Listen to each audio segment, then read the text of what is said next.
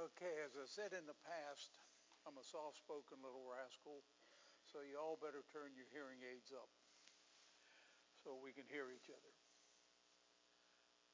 Gary called me yesterday afternoon. He needed some flexibility because of Debbie's mother. So you need to be holding her up and that whole family in prayer right now. So, as usual, I reached in my back pocket and pulled out a back pocket sermon. Leafed through a couple of them. This one stood out. But then I felt led to alter it somewhat. For a while, you're probably going to wonder, where am I going with this? Bear with me.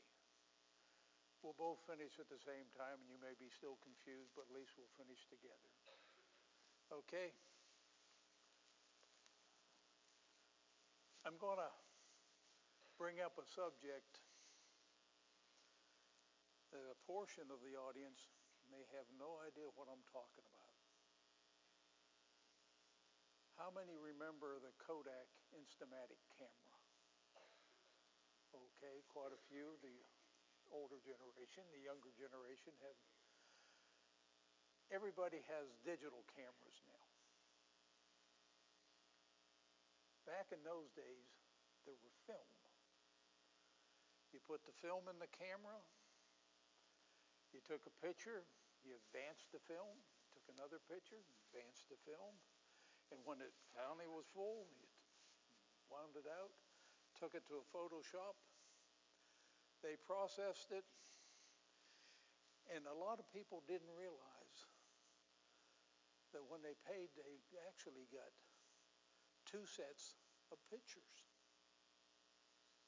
They thought they were getting just 1 set of pictures.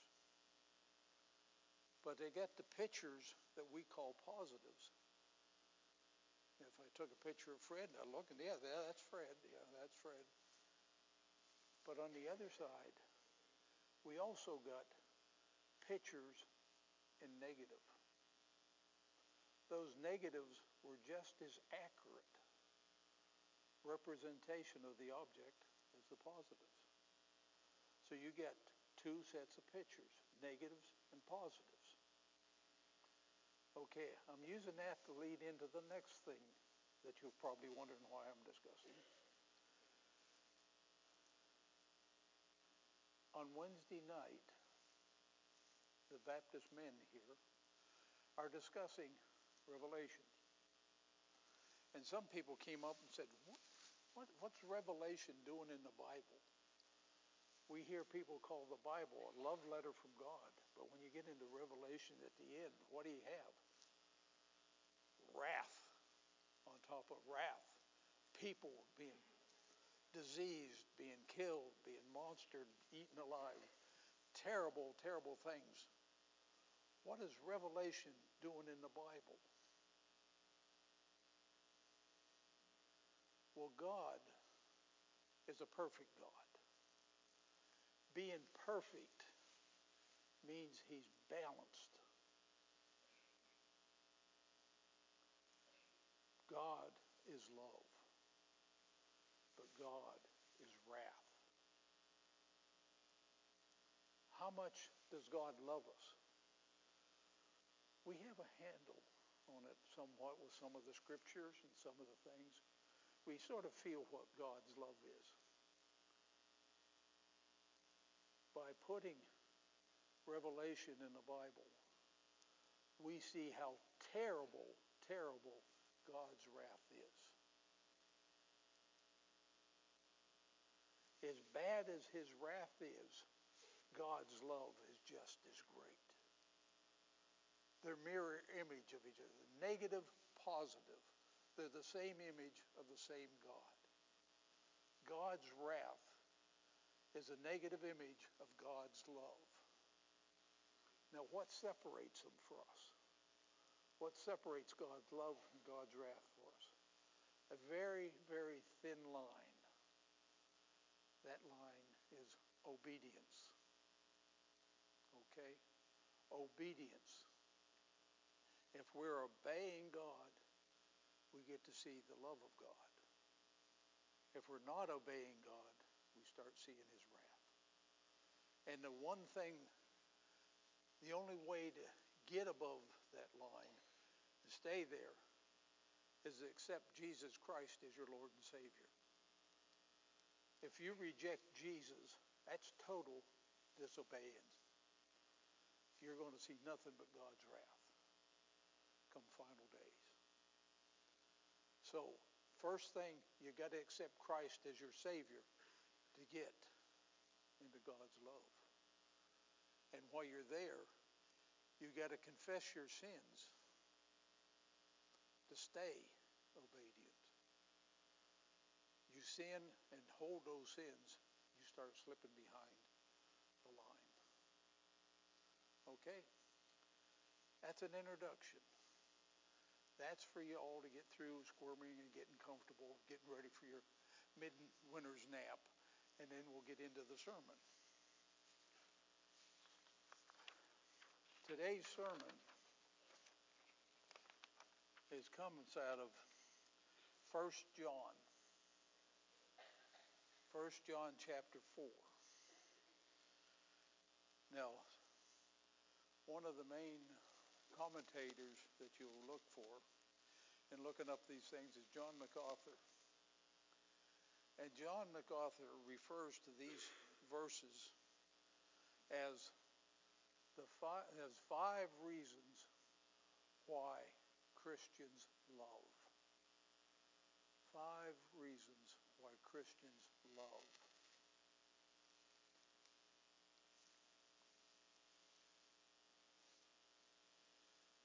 We start off 1 John chapter 4, verse 7 and 8. Beloved, let us love one another, for love is from God, and everyone who loves is born of God and knows God. The one who does not love does not know God, for God is love. So the first reason Christians love is that we're in God. God is love. It comes from, all love comes from God. And you say, well, I know some heathen parents that have children and they love their children. That's God relating through them. There are some parents in this country who have children and they hate and despise and torture those children. So love is not just because you're a parent, something that you gave birth to. Love comes from God. God is love. And because we abide in God, we love others. The love flows through us. We are to be vessels of God's love.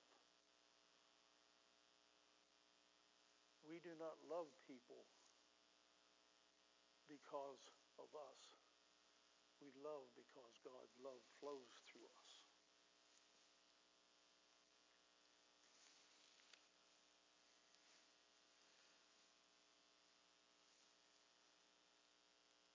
When we look at verses 9 through 11, by this the love of God was manifest in us. God has sent his only begotten Son into the world so that we may live through him. In this love, not that we love God, but that he loved us and sent his Son to be the propitiation for our sins. Beloved, if God so loved us, we also ought to love one another. So the second reason that Christians love is because of the sacrifice God has made for us. And because of that sacrifice, we don't love, but God loved us. And therefore we should love further.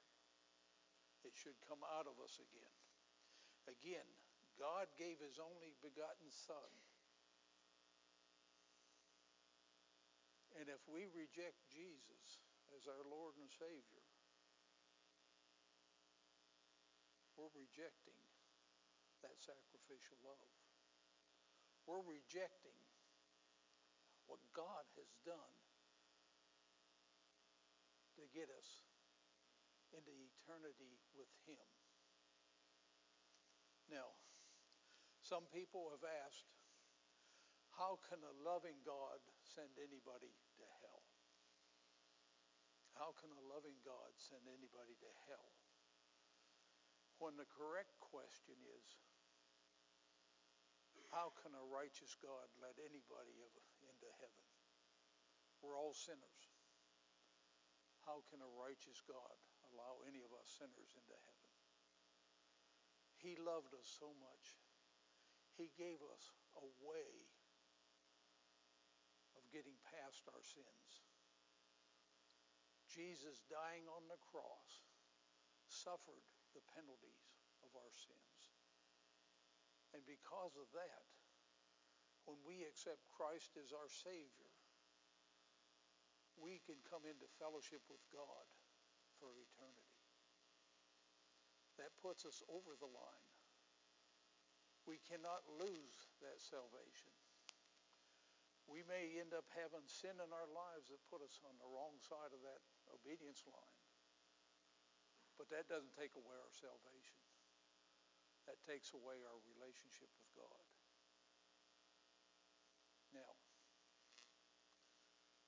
we have this sacrificial love. And because God has sacrificed for us, that should allow us to, what does it say there? We ought to love one another.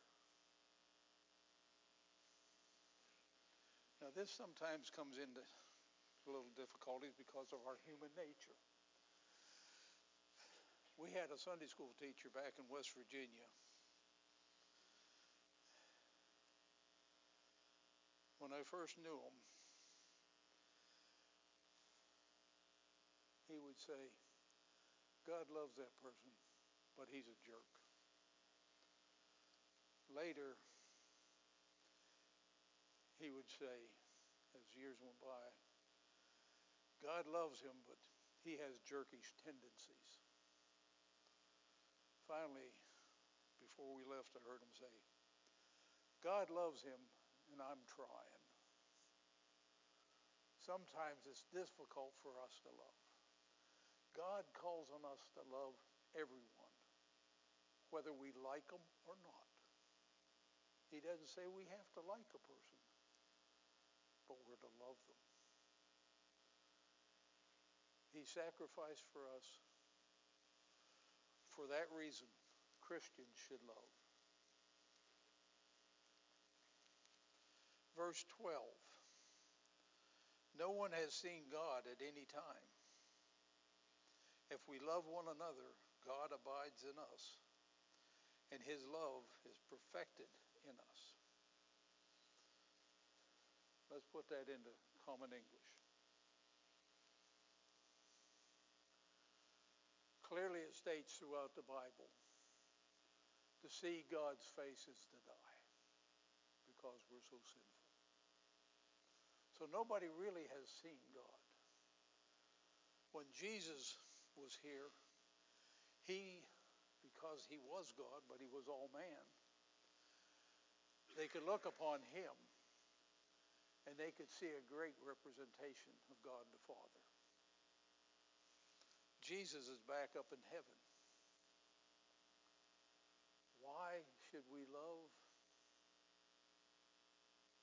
We are the testimony of God.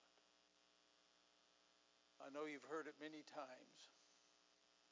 You may be the only Bible somebody reads. They see you. They see how you live. They see how you act, see how you relate to people. And they relate that because they know you're a Christian. They relate that to how a Christian is. Therefore, they relate that to who God is. Your testimony the way you live, the way you love, shows people a glimpse of God. People have not seen God, but they see you. They see you at work. They see you at play. They see you in church. They see you out there in the deer stand. How you act, how the love of God flows through you, shows people what God has loved. Your testimony is a reason why Christians should love. Verse 13 through 16. By this we know that we abide in him, and he in us. Because he has given us his Spirit, we have seen and testified that God has sent the Son to be the Savior of the world. Whoever confesses that Jesus is the Son of God, and God abides in him, and he in God.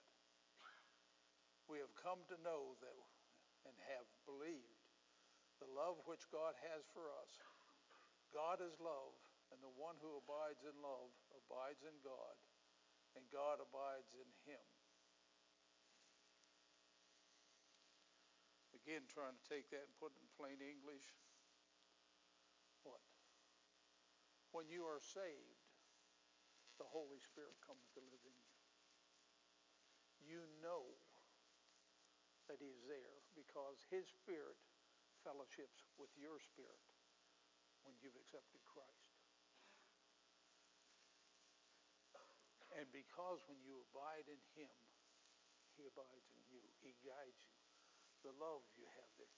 When you confess Jesus is the Son of God and you abide in God,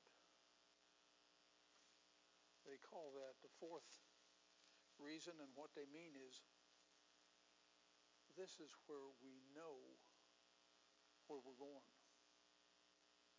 Because we know beyond a doubt that we're going to heaven, we can love.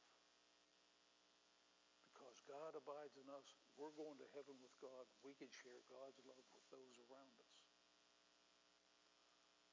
Love flows through us because we know we are with God. His Spirit lives in us. We and God are together, abiding in each other. And God is love, therefore his love will love others. So that's a reason why Christians love it, because we know, we have the assurance where we're spending eternity, and we can love.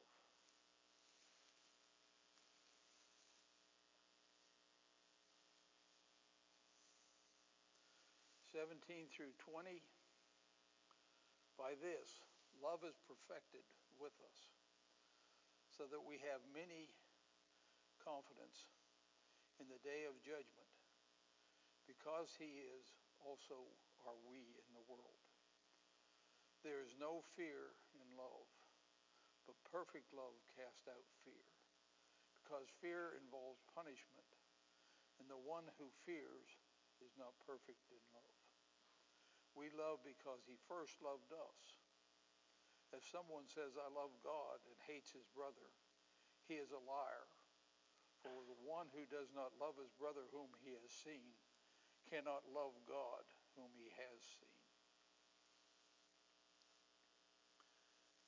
Because we know we're saved, we have no fear of the future.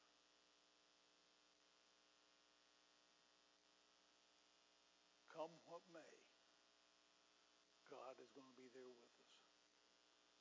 There may be difficulties, but it would have been a whole lot worse without God being there with us.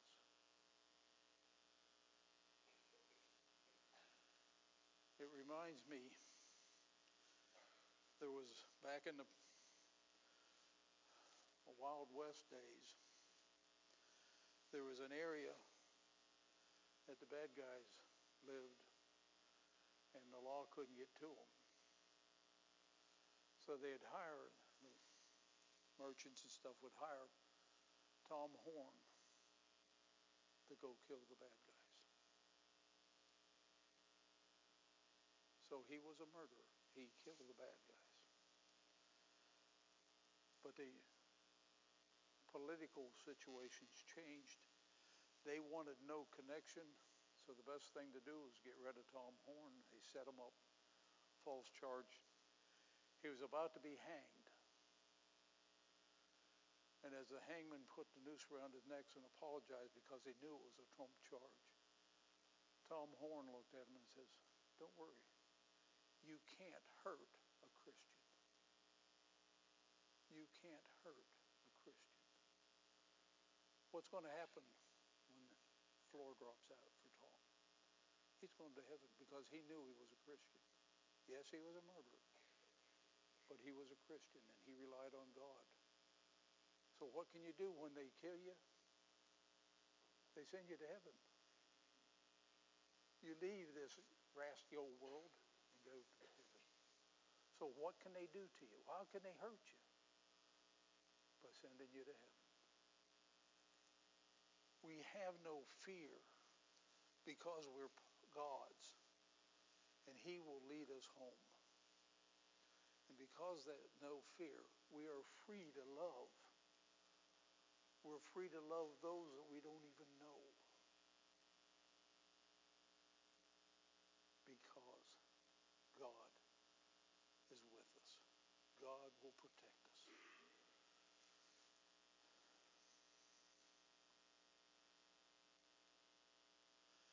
Back in an earlier verse, it said that Jesus is our propitiation.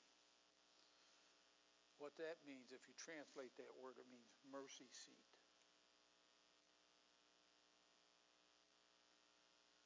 On the old Holy of Holies, there was the mercy seat. And once a year, the head priest would go in with the sacrifice and spread blood on the mercy seat for forgiveness of sins for the people. Jesus is our mercy seat. The blood, his blood, went on the mercy seat for our salvation, our forgiveness of sin. Because we have been forgiven, because we are part of God's family, we are free to love. Now, we're going to change things here just a little bit.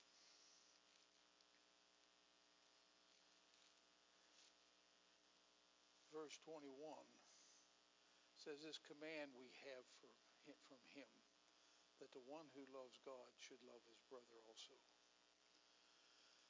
That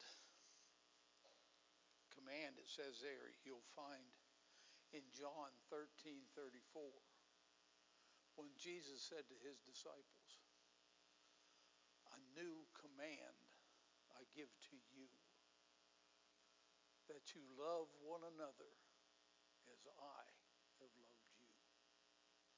How did Jesus love us?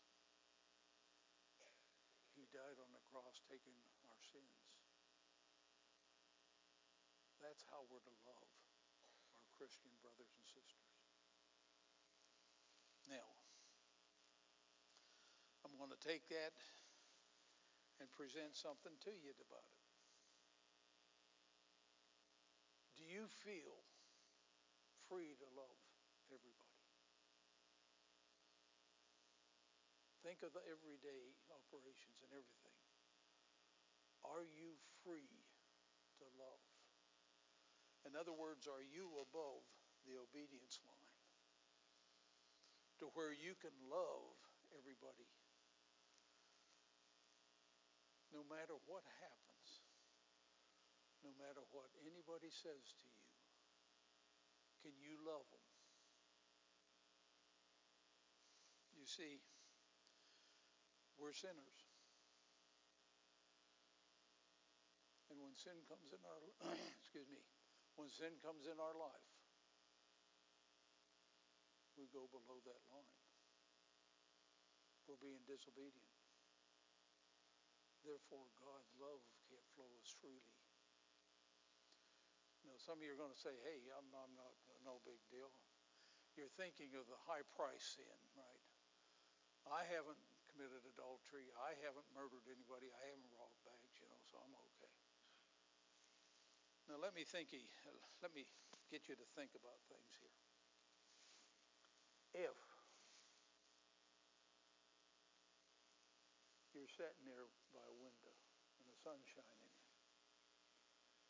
Now, I'm not finding fault with anybody's housekeeping, but you see little dust particles floating in the air. Okay? Little dust particles. Folks, in our lives, we have those little sin particles floating in our lives.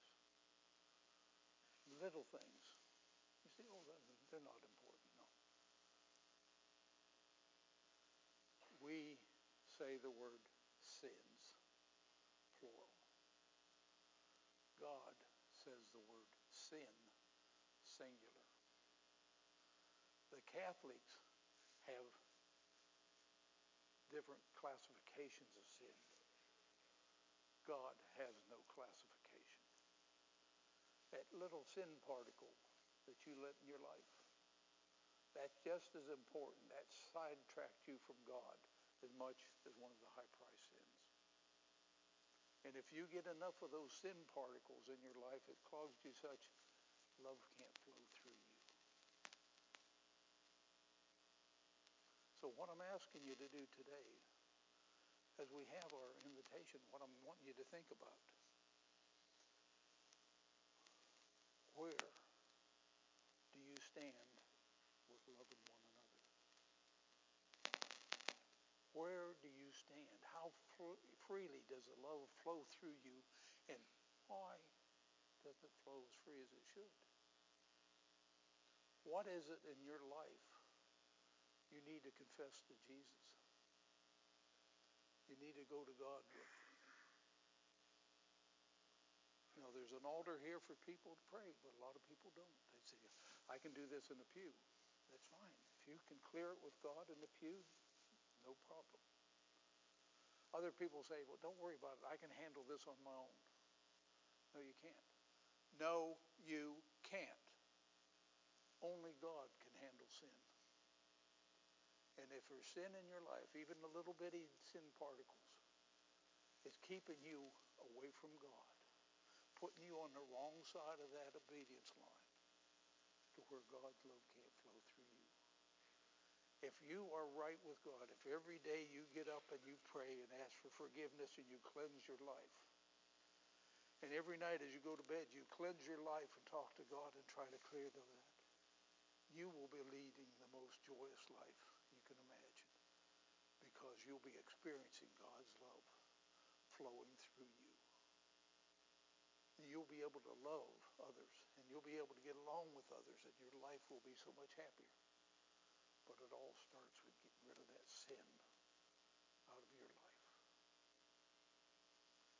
Whether it's a little bitty sin particle floating in the air that comes to attack you, or whether you got a high price sin, they're all the same to God. They're disobedience.